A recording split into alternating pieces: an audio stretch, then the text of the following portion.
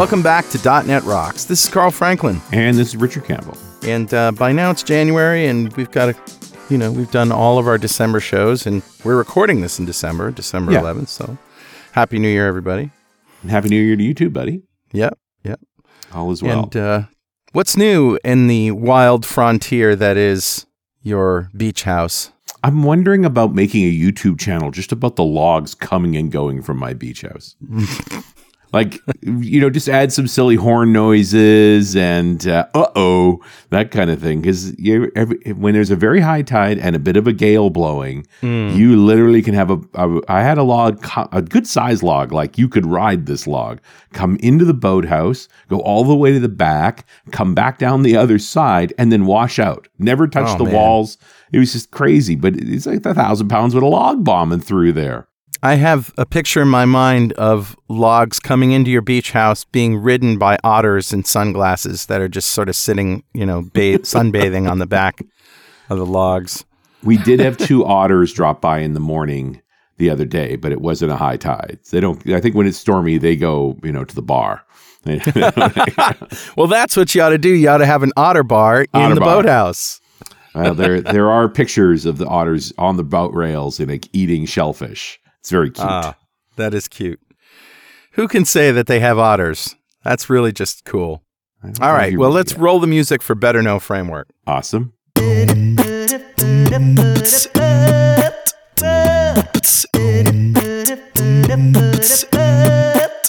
right, dude. What do you got? Well, I found this on a list of top 10 GitHub projects that every .NET developer should check out.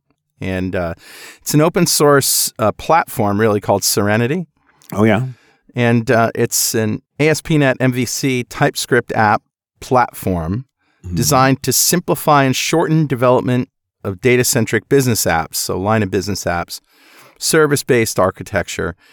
The whole goal is to make development easier, reducing maintenance costs by avoiding boilerplate code and reducing the time spent on repetitive tasks and applying best software practices. So it's sort of like something that, the template templates in Visual Studio are great, right, but this takes it to another level. And they have, the free MIT version, which you can get at GitHub. Nice. And they also have commercial support and a commercial option. I'm not sure what that is, but suffice to say that the MIT license provides the ability for you to use it completely in commercial applications. So yeah, you got to think, if you're building forms over data, why wouldn't you work from a template? Right. Just, these guys have got to look to it. They got support for it if you want to spend some money as well. Obviously, there's a community around it. This is good looking, man. It is good looking. Yeah. And, especially if you're not a fan of CSS and writing it by hand. Sure. and who is really? Who is, right? Everything's open. The programming model is declarative. Everything's responsive. It's just pretty good. And some people that you and I know really like it. Nice. Yep. All right. That's cool. Nice find. There you go. Love it. Who's talking to us, Richard? Grabbed a comment off of show 1447, the one we did with Vishwas back in June of 2017 when we were talking about building cloud redundancy. So I think we're going to talk a little cloud today. So I think we're going to be in the clouds. Into the cloud thing. And this is a comment from Matthew Fortunka, who said, this was a great show before going deep on this whole software thing. I love that. I trained as a chemical engineer. Which is not that unusual. Engineers end up at software because it's a way of thinking, and I think it's a good way of thinking too. Yeah. And what struck me was the parallels between the two professions, because I think software is an engineering discipline too. Mm-hmm. When designing chemical systems, we were taught to look at the seams between equipment, reactors, heat exchangers, pumps, and ask the following questions. How do these elements interact if we get more flow or less flow or no flow or reverse flow? Right. You're thinking about chemicals moving through a system, right? Just to think about what would happen there. It is the process of asking these same questions that creates robust systems. And while the questions may be different, like null data, bad data, excess data, or bad actor data, right, the same idea applies for distributed systems regardless of the infrastructure. And I thought that was a great insight because I think it's absolutely true, especially when we think in the cloud, when we have all these different platforms and plugin models, where you really, you can probably trust that Cosmos DB isn't going to lose your data. Your question is the seams between, your logic app tier and your Cosmos DB, and are you doing the right things in there, and how are you going to manage all these varying flows? Right. It's very insightful. And Matthew, thank you so much for your comment. A copy of Music to Code By is on its way to you. And if you'd like a copy of Music to Code By, write a comment on the website at .netrocks.com or on Facebook. We publish every show there. And if you write a comment on Facebook and we read it on the show, we'll send you a copy of Music to Code By. And definitely follow us on Twitter. He's at Rich Campbell. I'm at Carl Franklin. Send us a tweet. Serenity now! Wow, a little George Costanza. All right, I can do that. I was George's father, actually. Jerry Stiller. Oh, that's right. Yeah, George Costanza's father. Serenity now! Is he ever named? I don't know if he's ever named. I think he was. I just can't remember. That was the 90s, man. It's a long time ago. Way back in the 90s. Anyway, let's bring on Vishwas Lele. He's been on our show many, many times. He may have been one of the first people to talk about Azure on .NET Rocks. Pretty much. Michael Stiefel, he's an Azure MVP and a regional director and CTO at AIS. Welcome back, Vishwas. Thank you, Carl and Richard. Glad to be back. Very, very good to have you back again.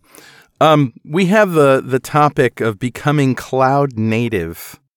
Now, what does that mean? Just cloud first? Well, cloud native is something that has come along, I would say, in the last 2 years. And I should say that, like your listeners, I'm also trying to understand cloud native. I've been a cloud guy, as you said, for a number of years. Yeah. And then I've been watching with a lot of interest and using some of the projects that form what is known as the Cloud Native Computing Foundation, which is a foundation under the Linux Foundation. And the idea is that it is think of as a platform for incubating a number of projects, and Kubernetes, of course, is being the most prominent one and probably the first one, but there are a whole host of projects. And the idea is that if you use the general principles of cloud native computing and you use these projects, then you can build a modern application which can run well, not only in a public cloud, it can run in any of the cloud providers, whether it is AWS, Azure, or Google, or it could also run with using the same principles, run well in an on-premises environment. So it's really about rethinking your applications so that you are taking advantage of sort of the modern principles of cloud native development, as they call it. Mm-hmm. So more cloud as architecture rather than cloud as product. That's right. Although there is a product component of that. So that's very interesting. So, of course, Kubernetes has sort of taken over the world, it seems like. And, there was, when we talked last time, there was a war between various orchestrators, container orchestrators, I should say. And everybody seemed to have settled that Kubernetes seems to have won this debate. And Kubernetes, of course, came out from Google's long years of learning how to run these large number of containers at scale. And, I was reading some article a few months back that they may even be spawning something like 1 billion containers a week. There was an article maybe 2 or 3 years old. Jeez, so they had to crazy.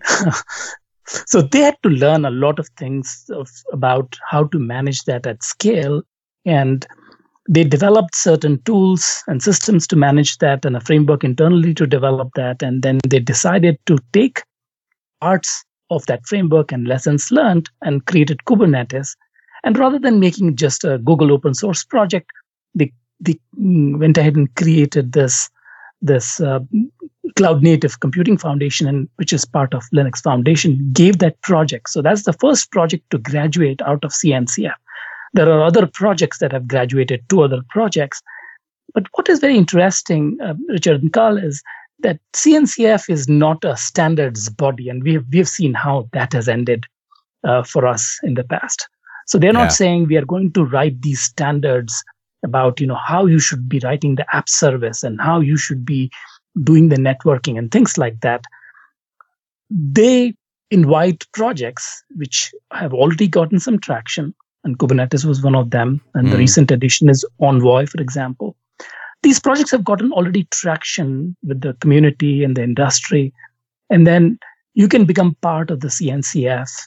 And, as long as you agree to follow the code of conduct, CNCF is not micromanaging these projects. Sure. Well, so we really just need a sort of a buzzword to shorthand. We're using containers, we're using microservices, we're using orchestration, and we're not necessarily managing individual services. We're not using VMs, right? That's right. So the idea here is that the principal part, what Richard was saying, the principal part is that you build your applications not as monolithic units. You build them as smaller units, or microservices, if you like to call them. And the idea is that if you have these small components, you can scale them better. You can incrementally change them without having to do one big rewrite. There are a number of benefits. They use an interesting term called the blast radius. So if something happens to one microservice, your entire application is not taken down. So I think everybody, whether you want to use the term microservices or not, everybody would agree that that's a good idea. To build your application. That term blast radius, Richard Campbell uses to express how much you liked the meal.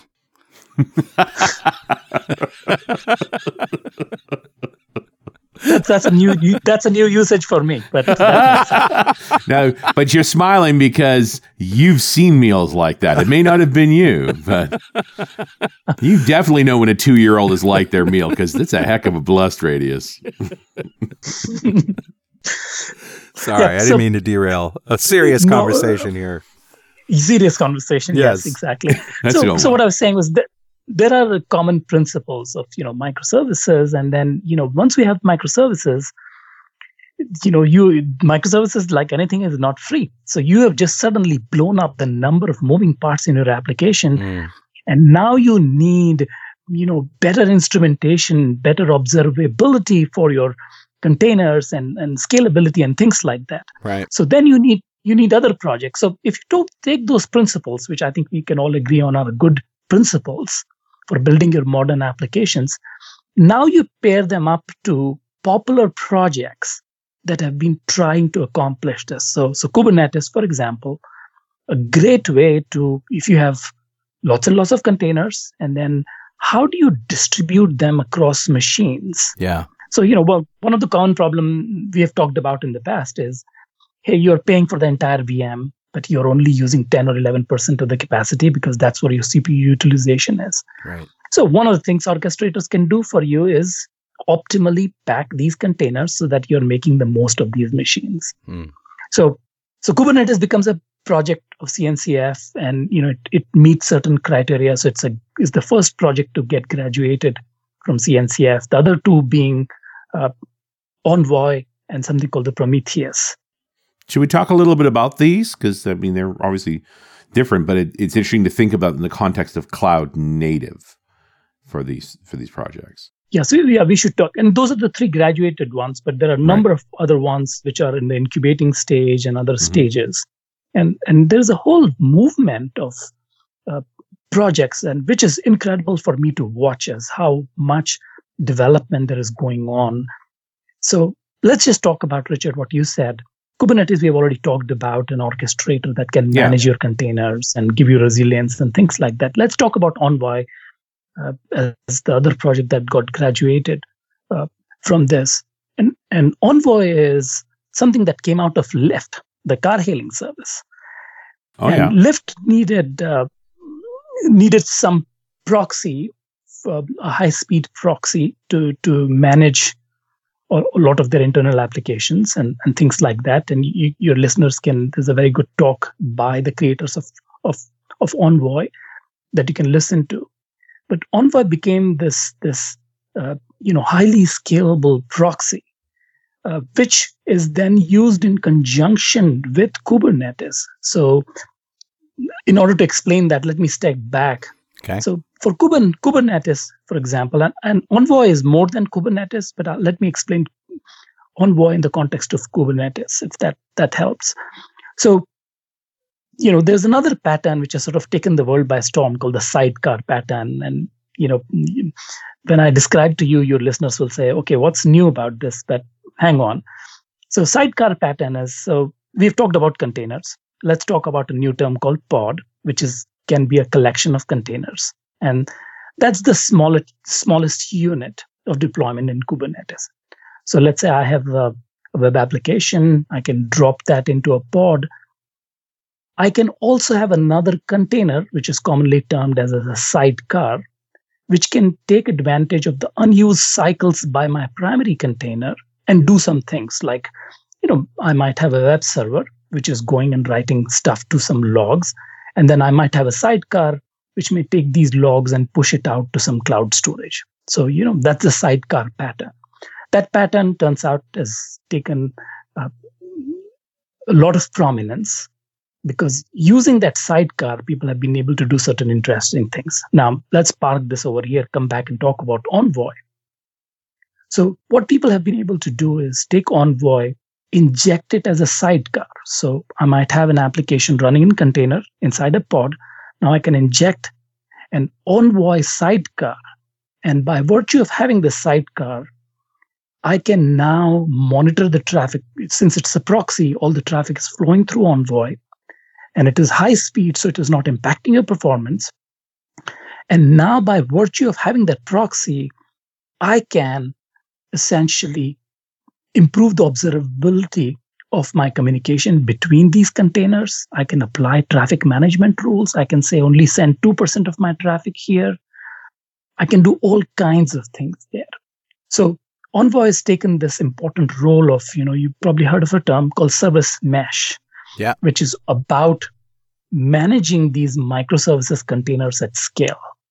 And there is one other way to describe, which I found quite useful, of describing Envoy is, up until now, when we write applications, so leave containers aside for a second. Let's say you're using traditional virtual machines and a virtual network to build your application.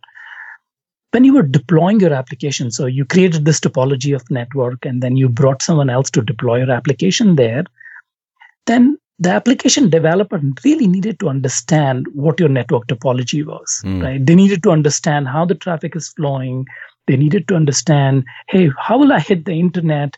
And, if I have hybrid connectivity, where will my traffic flow from? What are my user-defined routes? How are my screening traffic between different network segments? So I really need to understand these. Otherwise, my application will not work, and I spend time debugging that. And which has been just a challenge. The nature of debugging these microservices in and of itself, especially in production, is just practically impossible without something like this. Right? So what the other way, you're absolutely right. The other way the Envoy has been described is, think of this network for the applications.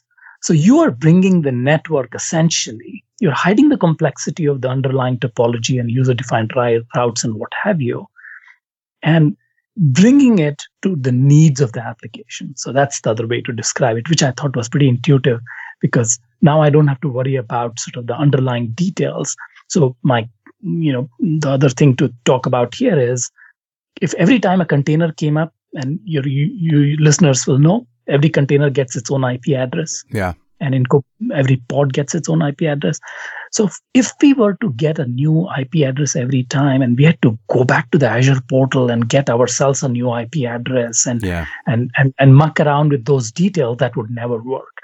What we would need is something dynamic which does that for us. So those are the kinds of projects. So I talked about Envoy, Richard. We talked about Kubernetes, of course. Hey, before we leave Envoy aside and move on, I just want to let everybody know that Envoy, the performance comes because it's written in C++, right? And it's out of process. So it's got a little stub, and then it has this out of process architecture. So very small memory footprint. Very important point. Yeah. Carl, sorry, I didn't mean to interrupt you, but two very important points. You did a better job of describing than I did. Written in C++, and just to give you an idea of numbers, they talk about, I've obviously not tested this myself, but the creators of Envoy talk about something like 1 million messages a second, being able to handle that kind of volume. The technical term for that is stinky fast. That's a good enough standard for me in terms of how well it scales. Yeah. Can you just hold that thought for 1 minute while we take a moment for this very important message? This episode of .NET Rocks is brought to you by Datadog. Datadog integrates seamlessly with container technologies like Docker and Kubernetes, so you can monitor your entire container cluster in real time. See across all your servers, containers, apps, and services in one place with powerful visualizations, sophisticated alerting, and distributed tracing. Start monitoring your microservices today with a free trial. As a bonus, Datadog will send you a free t-shirt. Visit dd.netrocks.com to get started. Okay, we were talking about Envoy, the small memory footprint, but there's something else that you wanted to mention there. I wanted to reiterate on what you just said, Carl, which was, it is out of process. And that's very important because let's say I have a microservice already deployed, and then I deploy another microservices as part of my orchestrator, and I'm making a call into the microservice. Now, we know a good practice in building cloud application is to inject proper retry logic. We know that transient faults can occur in the cloud. A good principle is to have some sort of a circuit breaker pattern. Yay! So you have to have these kinds of things. We talked about this in the last time, the resilience talk. Sure. So people listening to this talk will say, hey, fine, I have libraries like Poly, which I can inject as part of my client, and I get that capability. Of course you can, but then you have to inject, or you have to include that as part of your application. Being out of process means you can have those circuit breaker, traffic control, retry logic in and out of the process manner, so you can go get new libraries and change them and things like that. Right. So that's a very important principle.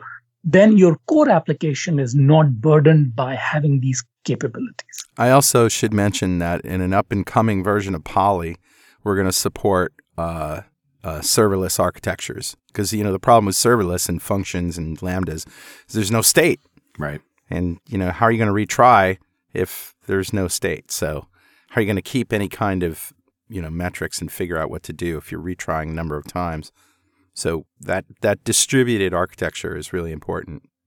One of the questions I had here, Vishwas, is why did Lyft bother to write yet another proxy? Because we've had HA proxy and Nginx for ages. Like, why add another one? That's right. In fact, if you look at the Envoy page, envoyproxy.io, I believe, and you go through the background of why they created it, they do say that they learned from the existing proxies, the ones you mentioned, the HA proxy. They said they learned from that. They've incorporated many of the things that they learned. They had some specific scaling requirements, for example. The other important difference is that by default, they support HTTP2. Others support HTTP2, but by default support others. So there are things that they needed, which is an extension of what was already available. I think you're also walking carefully around that both HA proxy and Nginx ended up making commercial versions. And so their best features are sort of only available in the commercial version. The open source didn't get the best bits. And so, at some point, if you were using Nginx and you pushed it to a certain level, you had to turn around and buy the closed source Nginx Plus. Yeah. It just doesn't make sense. And Lyft doesn't make money off of writing proxies. Lyft makes money off of providing rides. So they just decided to make the best proxy they could and simply release it, which kind of blows up the other guy's business models to some degree. But it's a proxy. Yeah. And, you imagine the excitement around a proxy, which it is. Woo. Make it fast, give the core feature set, maintain it, go. And then work with communities to incorporate the proxy into different environments. It doesn't matter. You could be running an application which is running on completely IaaS or VMs. you can inject Envoy there as you can within a Kubernetes environment. So I think that's the other part that is really flexible and powerful for people to use. I didn't think we could talk about proxies quite this long. I'm kind of impressed with that. Because we still haven't talked about Prometheus. We haven't talked about Prometheus, which is the third project to be graduated. I can't remember the order. Maybe it would have been the second to graduate, and Envoy is the third one. But those are the three that are graduated from CNCF. Mm-hmm. So Prometheus is, think of it as a highly dimensional store, time series store for capturing this information, all of the information that is emitted by your systems. So that's essentially Prometheus. Has a powerful query engine, great visualization, stores time series data. Yeah. And it has alerting built in, and integration with other platforms. So integration with the Docker HA proxy, StatsD, JMX. So it provides you a lot of these capabilities. So which, Richard, begs a question that which really brought us to this conversation, if I may go back when you and I were talking over email last week, is so you have these interesting projects. You have Kubernetes, you have Envoy, you have Prometheus. How does it relate to the services in Azure, and what is the link between the two? How should Azure developers who have been using the PaaS services for last many years think of these services, and how should they architect them in a cloud native world? Does that sound like a good question that we want to discuss? Absolutely, because I think this sort of gets to the essence of this whole idea of, if I'm cloud native, what am I doing different? Right. So I think it will take a few months or maybe longer to play out and see how it goes. Microsoft, of course, last November, 2017 November, became a platinum member of CNCF, like many other companies. So they've been actively supporting them. They, of course, have a compliant Kubernetes implementation, which is the Azure Kubernetes service. So it's a fully compliant Kubernetes implementation. So if you're an Azure developer, you can write your microservices using AKS, and you are now writing in a manner that is compliant with CNCF. So you will be able to take that application, move it to another public cloud provider, perhaps, or even an on-premises provider that is compliant with the CNCF Kubernetes standard. So that is clearly Microsoft is going in that direction. And, of course, they've been doing other things here as well, right? There's something called, very recently, I think it was the Ignite timeframe, or maybe earlier than that.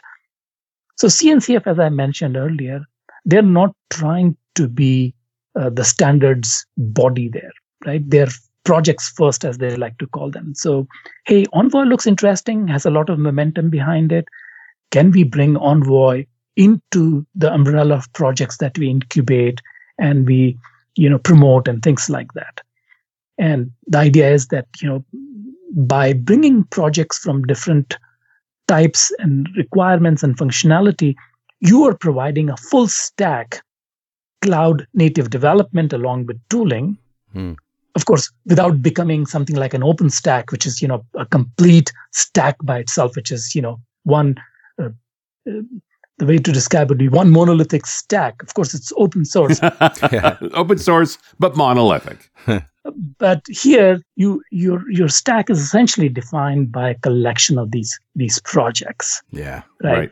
So you could write Kubernetes and you could be fine, and then things like the new specification called cloud events, right, which is very pertinent to the serverless piece we were talking about. That wouldn't it be great if we had a common schema to define a cloud event? So it turns out that there is, even though CNCF does not set standards, they are big about projects and they're big about interop. So we'll talk about a couple of examples of interop. One would be CNI, container networking interface, container storage interface. So they are about interop. Hey, projects, you can all come here and you can, prosper, but can you interface with each other using these container network interface, container storage interface, and things like that. Right. So similarly, they defined something called the cloud events. So Microsoft said, great, we will support cloud events. In fact, when Corey Sanders did a blog post, he said Azure was the first cloud provider to support cloud events. So if you go to a service like Event Grid in Azure, you have an option of being sent a message which has a format that's compliant with cloud event. Booyah. Has he been on this show? Yes. And the reason for the booyah is we were in Sweden and we started drinking wine at the beginning of the show. By the end of the show, everything was booyah. Booyah. It's an hour-long show. We were a little booyahed. All right, cloud events. Let's get back to there. So we were just talking about cloud events as again, a common standard. Now, a cloud provider like Azure comes along and says, hey, we will support this natively. You can go use our Azure Event Grid service, and we will emit an event which complies to the format of cloud events. So where I was going with this answer was, of course, Microsoft is embracing cloud native. So you can use services like AKS and Event Grid, which has cloud events. And, similarly for networking, the Azure networking team implemented something called the Azure CNI. So, they bridge the gap between what a container or pod needs in terms of networking and what the underlying Azure networking provides. So they're doing a lot of work in that area. The question I have is, what about services like App Service, right? Which are great services, very popular, being used by lots of people. How does that play into the cloud native world? Because, clearly app services can do containers. You can bring a container and right. Say, hey, container, run this. In fact, there has been a containerization across the board of Azure services, whether you are Azure Batch, whether you are app service, you can bring a container. So while you can do containers and you are embracing that aspect of cloud native, but the orchestration part is still app service, and that's not Kubernetes. So those are the kinds of things that people need to pick and choose. And if you are building an app service, unless you're running an Azure stack, you can't run that app service application in an on-premises environment or another cloud provider. So right. Those are the other considerations that start coming into play there. And this is why I said remains to be seen how the cloud native story evolves. Yeah. I'm also looking at like the cloud native trail map and so forth. And like, they're pretty container centric. I love this idea of coming together and working around standards, but where is serverless in this tapestry? Because I'd love to have a serverless model that was cross multiple platforms. So absolutely, Richard. In fact, they have a serverless working group as part of CNCF, which brings together the intersection of serverless with containers. So they are absolutely going in that direction of being able to do serverless, which is in a cloud native manner. So you can essentially take your code and run it in any environment. Now, if you look at Azure Functions, they make their entire runtime available as a container itself. So, by definition, you can run that container runtime in a non-premises world if you wanted to. So that's certainly part of that. I think there's a lot of work to sort of look at the intersection between containers and serverless and try to bring that into the fold of the cloud native. Well, and just to clarify, it's like, serverless doesn't mean no server. It means you don't own the server. And serverless doesn't mean no container. It means you don't own the container. So the idea that we'd have a set of commonly configured containers that represent typical workloads to the point where it's like, just run this for me.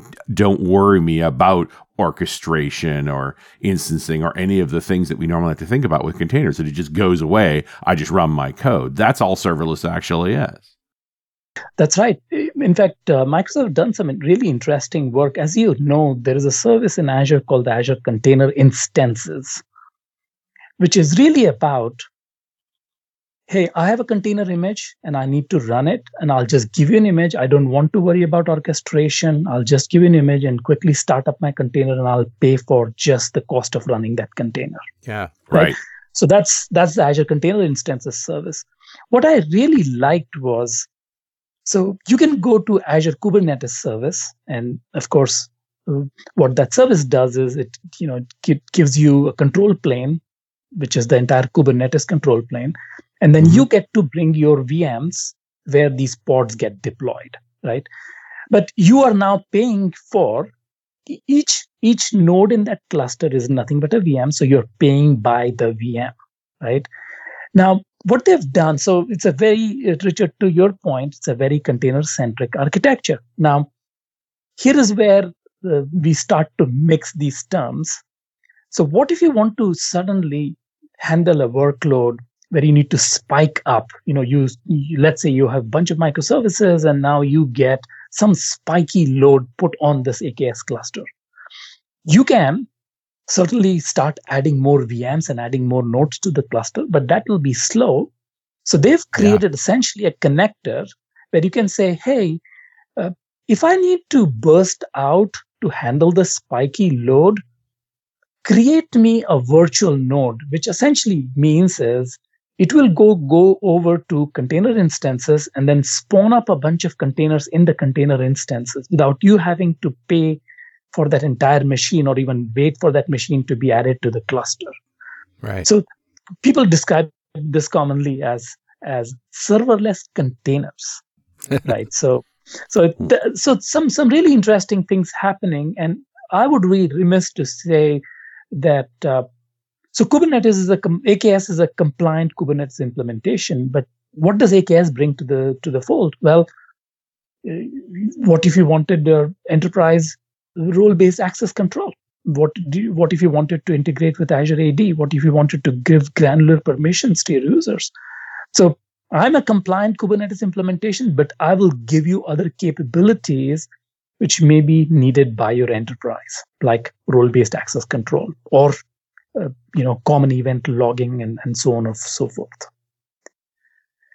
So a lot to digest sort of what's happening, but what I like about the space is, so we are taking sort of the good principles of building these cloud native applications. We are bringing these projects that have traction in the community, and then we are forcing cloud providers to adopt these projects. So if this bandwagon continues to gain momentum as it has been, then I think all of us as developers and our customers stand to benefit, because we can write these applications which are adhering to these principles, plus we get the momentum that is powering the development of these tools and projects. It just keeps evolving. And this is what I love about the cloud space, is that, as it seems like iterations take less time for things to just work. Like by the time you've figured out that you need a tool,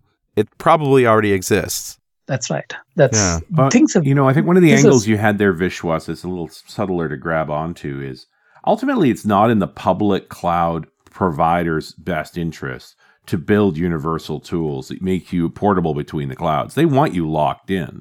And it's interesting, the Kubernetes started out as a Google product, and then Microsoft picked it up, and then Amazon picked it up.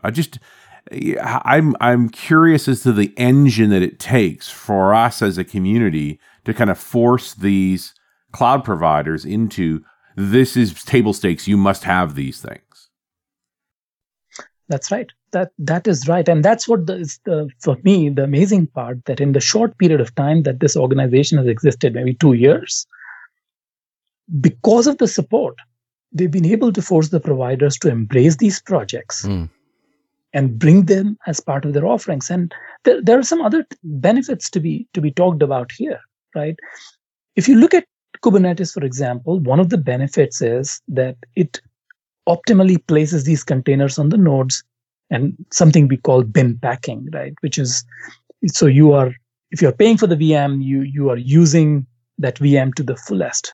So now we are talking about significantly reducing the cost of running these applications, because you can run multiple of these applications using the same footprint. Now, you of course have to worry about every time you say that. It's not easy, I realize, because now you have to worry about the logical separation of these applications. Do you want Dev 1 and Dev 2 environments to be on the same cluster?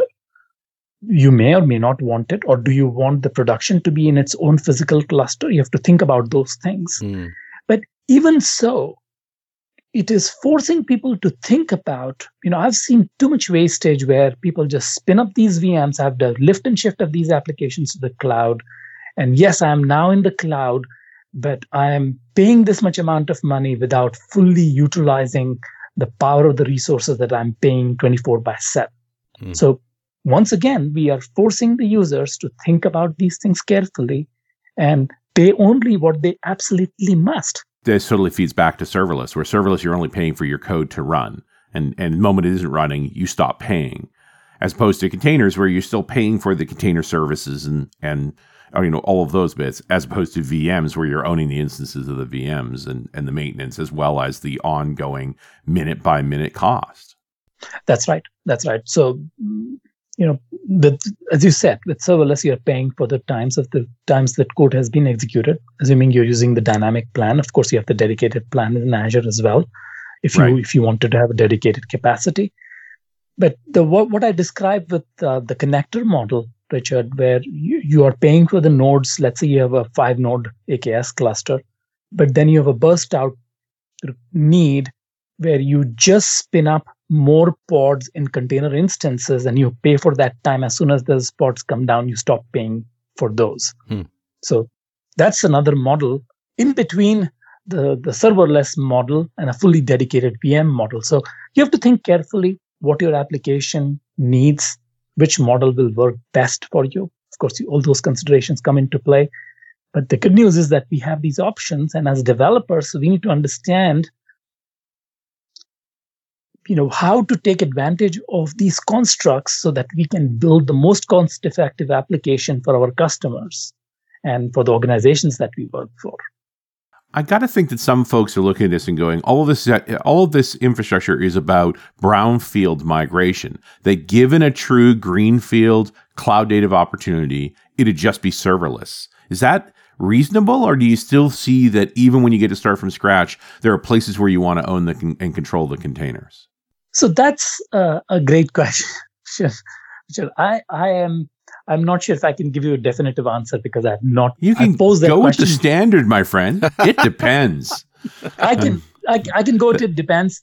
I've tried to ask that question of myself a few times, and I don't think I've given a convincing answer to myself even. So let me try to unpack the question that all the things that you're talking about are, hey, these are all existing applications and you're converting them over to the cloud, and this is probably the best thing you can do. If you were to rewrite these applications, won't you just rewrite them as a serverless application? And somebody said recently, I forget which forum, that isn't container sort of the last form of dinosaur computing before we get rid of this dinosaurs and everything becomes serverless? Somebody said something like that.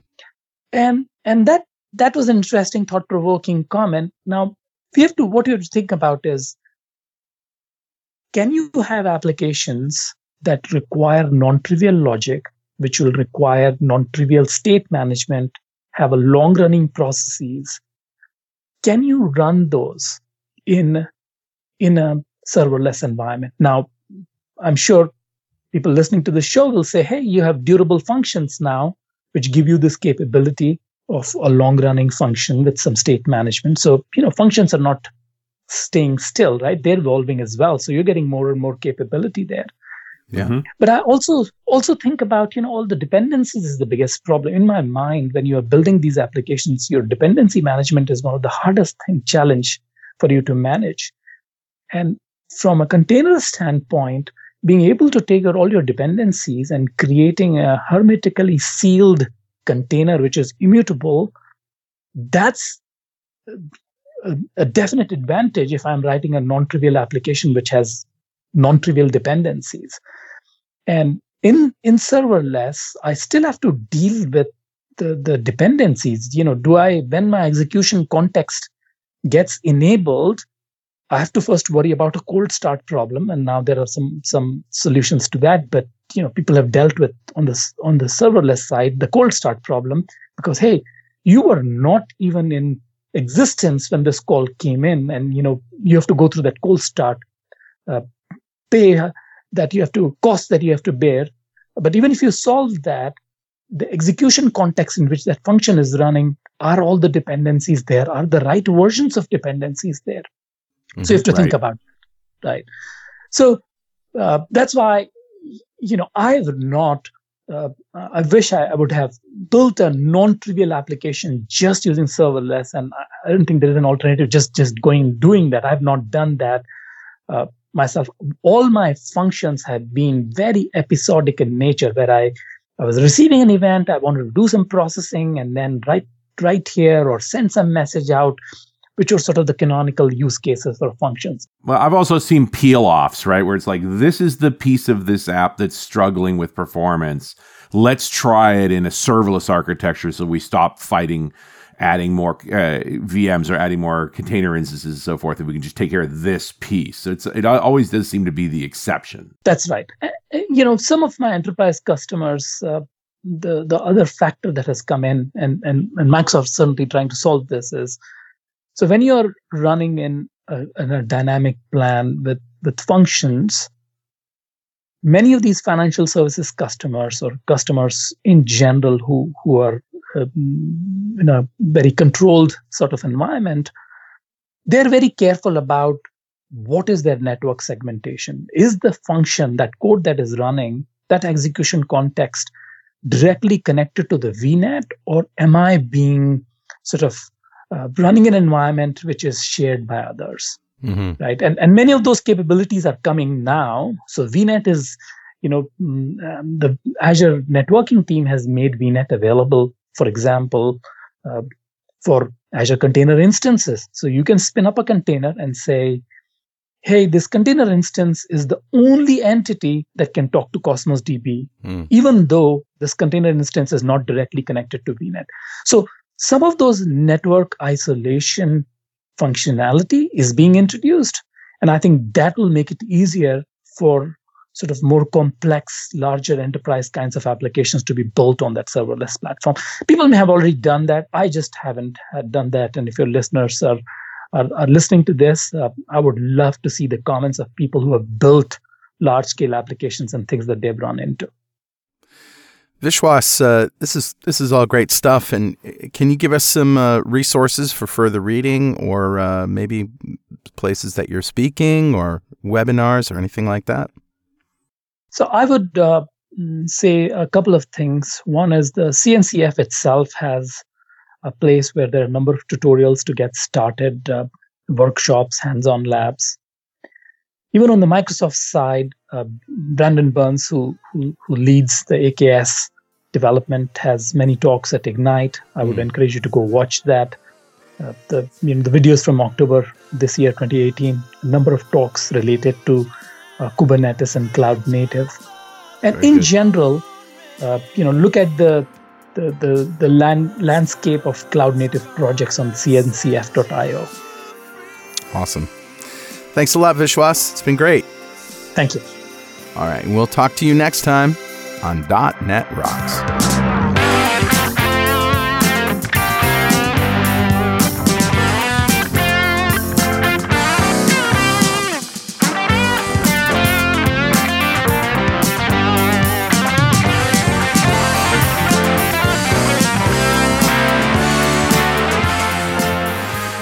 .NET Rocks is brought to you by Franklin's Net and produced by Plop Studios, a full-service audio, video, and post-production facility located physically in New London, Connecticut, and of course in the cloud.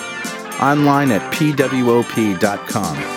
Visit our website at dotnetrocks.com for RSS feeds, downloads, mobile apps, comments, and access to the full archives going back to show number 1, recorded in September 2002. And make sure you check out our sponsors. They keep us in business. Now go write some code. See you next time. Got a transmitter banned by the FCC. Yes, I'm a